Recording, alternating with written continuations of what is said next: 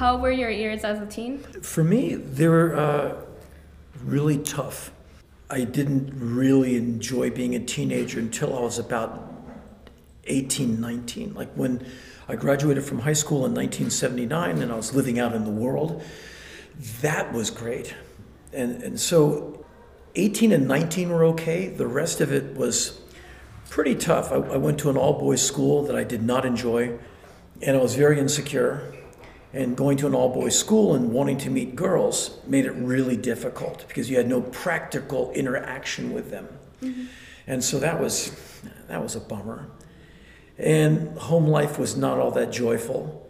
And so I look back at those years until I got out of the house in the summer of '79. I look back on all of that. It was pretty damn miserable. The only thing that really got me through was music. Would you say it was like hard to be a boy in your generation, or just like? I can't think it was especially hard being a boy. It was just hard in my particular setup with 5 days a week with my mom, 2 days a week with my dad, going to a prep school that I did not like. That was way far away from where I lived. So it was get up very early in the morning, go to a different world of like sheetrock mansion nightmare, and then coming back to the city of Washington, D.C. It was just not enjoyable. So as a male, I can't really speak to it. As me, Henry, the skinny guy on Ritalin, it was fairly awful. Would you like to be a teen in this generation? So basically, would I like to be 17 in 2019? Yeah. No. Why? Because I've had a long time to not be young. And I'm not saying it's no good to be young now. Uh-huh. But I wouldn't be able to tell you the stories that I can tell you. And all my favorite stories in my life are music related. And so if I was a teenager now, I couldn't say the time I saw Led Zeppelin, they were great. And I did, and they were. Yeah. Or when Dee Dee Ramone sweated on me the first time I saw the Ramones. He did, and it was great. And so, and I'm not saying new bands these days are bad. I buy those records too. But I feel really lucky to be born and raised where I was when I was. And adulthood is no bad thing whatsoever. I think, though, that the differences, for me it was like 1970 something when I was a teenager. I think the differences between 1970 something and 2019 are profound. The internet, what a young person can see in high definition on their phone was never anything that I was able to experience. And I'm not a prude, but I think that there's some adult content that is not really good for a young person to see and bring that into how they're being socialized and culturalized as a young person. And I think there's a danger there where they're seeing, well, this is normal. No, actually it's really misogynistic. And that's not how you should treat someone. Mm-hmm. And so I think there's a lot of, if I was a parent in 2019 with a 15-year-old, I'd be like, well, do I get in trouble if I keep the kid welded in a cage until he's 45? Because there's just a lot of opportunity for things to go off the rails, where when I was young, there was just not nearly that kind of opportunity. Mm-hmm. I think young people will be fine. I'm just saying there's a lot of information out there that's pretty heavy duty. So I have this question for you, saying like social media and all that. Like, how would you improve this generation? Well, when you see statistics that say that literacy levels are dropping in the United States, that's terrifying. People need to know how to read. I mean, educated people make really good choices most of the time. And so I would really be stressing, and this is nothing new, I'd be the education, I mean, if I was president, I'd be the education president. I'd be like, we're defunding this, don't need any more tanks. We need more books, and we need more laptops on desks, and we need more kids in the school. Because that's how you make better choices. There's your border security. There's your anti-terrorist thing. Smart people. And that's how you make a cleaner, better, smarter end of this century. And so I think that's what concerns me and alarms me in this country. And the meanness of getting to be anonymous online, where you can Facebook someone into a state of low self-esteem. And a young person who feels bad about themselves when their hormones are raging and they're changing as they're growing, I think a lot of bad things can happen. And so I'm not trying to sound like some old prude, But I think America is a great place. The United States is a great place, and I think currently there's a lot to lose. And when you see the literacy rates dropping, that's a sign that we need to reprioritize expenditure and what the president should be saying and where he should be leaning his priorities. I was hoping for his wife to step in. She's not, she's letting me down. And so those would be my concerns. I totally agree with that. You can never go wrong with more education. No, yeah, totally. It's what my mom did for a living. She worked in the government trying to get public education systems to deliver better. So imagine her disappointment. I mean, recently in Chicago, we had like the strike for teachers. Yes, resolved today, right? Yeah, Yesterday. Yesterday. Yeah, it resolved when I got in yesterday, yeah. I personally think that's really impactful because I know for me, like, we don't have much resources, and like teachers put a lot of time in what we're learning. And it's only the future. Why would any teacher or any student say there's not enough of, like, really? If I got to boss around that money, I'd just be asking teachers, like, what do you need? Mm-hmm. Like, how do you really make this place really cook? And they go, well, we need this, this, and this. Like, let's go. Like, are you kidding? Let's go. And when you see where the money goes, you're like, wow, we're going to really be at a great disadvantage at the end of this century if we keep this up. Yeah, I think things will change. I'm very optimistic. I think certain things are temporary. But the way it looks now, there's people who are in charge of things who see these statistics and somehow they're not bothered. Or maybe that's how they want it to go. Yeah, I mean, that's distressing. Yeah, the system is like totally bogus in that, and I just think it's really unfair. Absolutely. I would think you would want to educate the generation more, so further on we would educate more. Well, the question to ask maybe is why wouldn't you? Like what would be the advantage of not?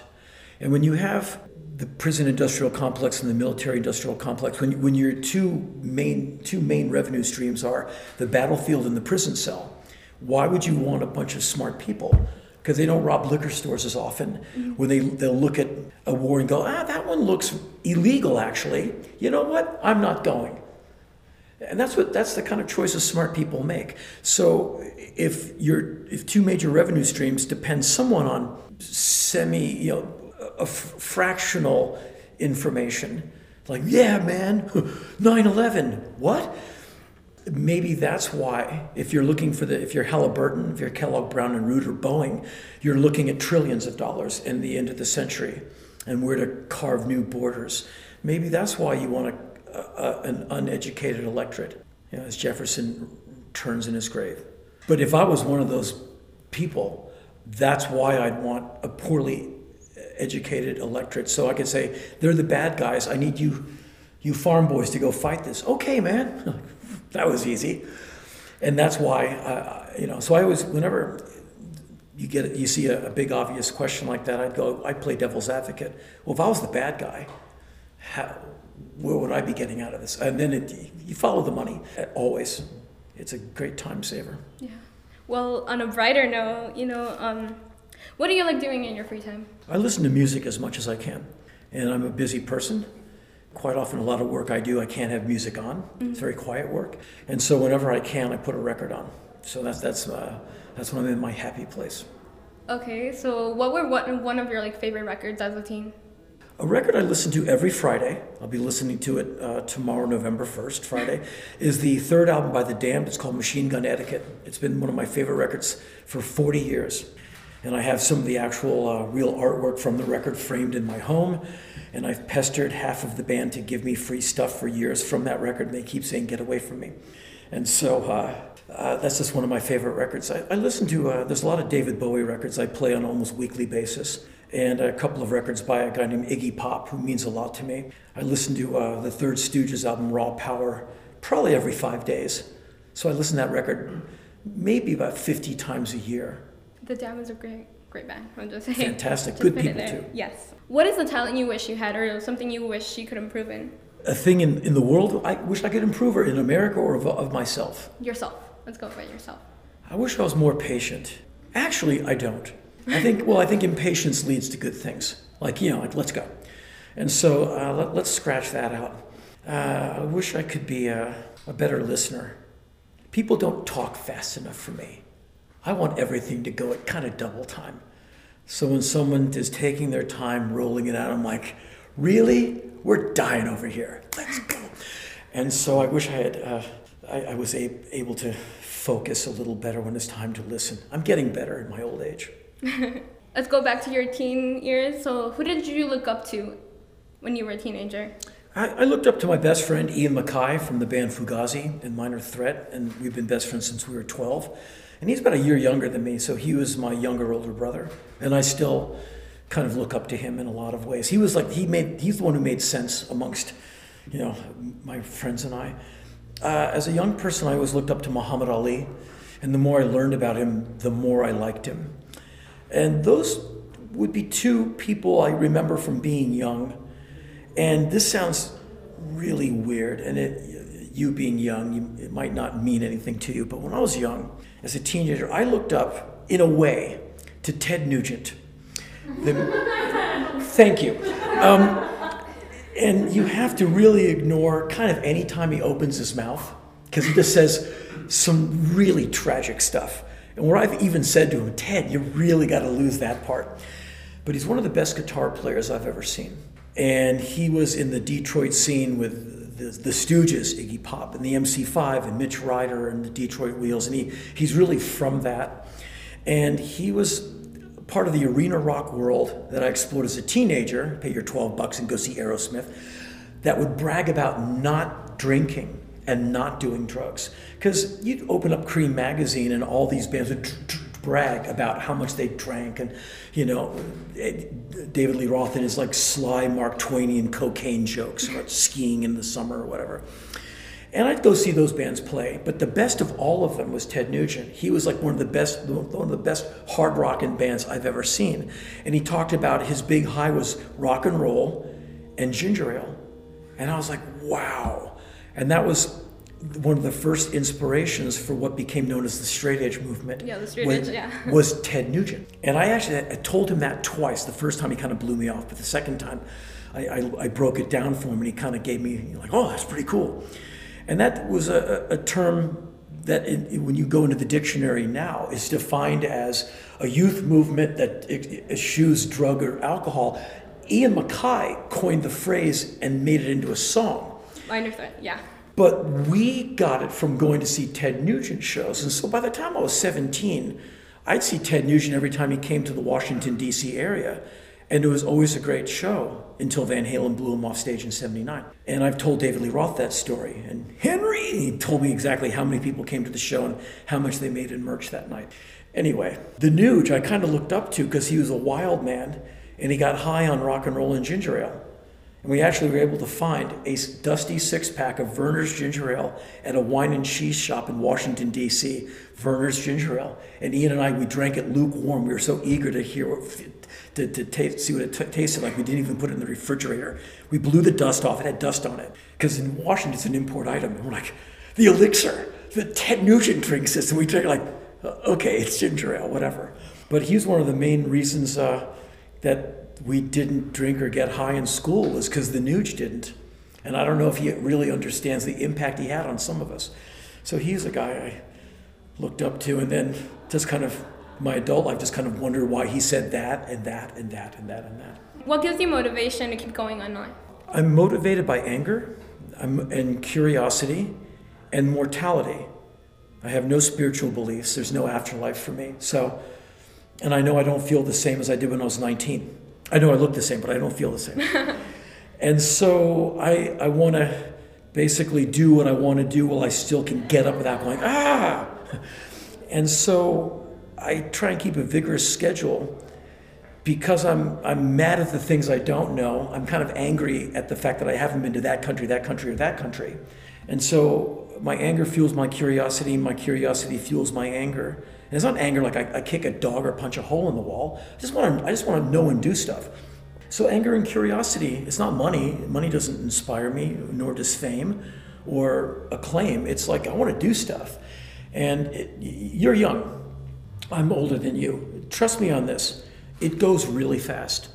And time will pick up speed. Like right now, every day is like a knotted rope through your nose. Like, ow, ow, ow. You hit your 20s and you're 30 in about 20 minutes. 30 to 40 is like a day. And suddenly you're 50. You're like, whoa. And if you don't use that time really well, the cart gets ahead of the horse and you're in woulda, coulda, shoulda mode. Because rent turns into mortgage and hey, I like you turns into family and things get really real. And so if there's countries you want to go to and things you want to do, I would recommend you start prepping that bucket list and really aim to start checking those boxes. And it takes a lot of oomph to get out there and do whatever it is you want to do. Because suddenly you'll see that a lot of your life is behind you. I'm not trying to be tragic. I'm just saying that it goes really fast. And I'd like to think that I've used my life. I'd like to think that life will be happy when I'm dead because I keep whipping this every day with a stick. And so that's how I try and live. Very serious question going on. Is a hot dog a sandwich? Wow, I haven't had one for a long time. Since it has bread and a meaty filling, I'll go with sandwich. You go with sandwich? I'm going to go with sandwich. Like a tomato's a fruit. I mean, is that a regional thing? Is that a Chicago thing? And I forgot what a hot dog tastes like. It just looks kind of undoable. I know enough about slaughterhouses.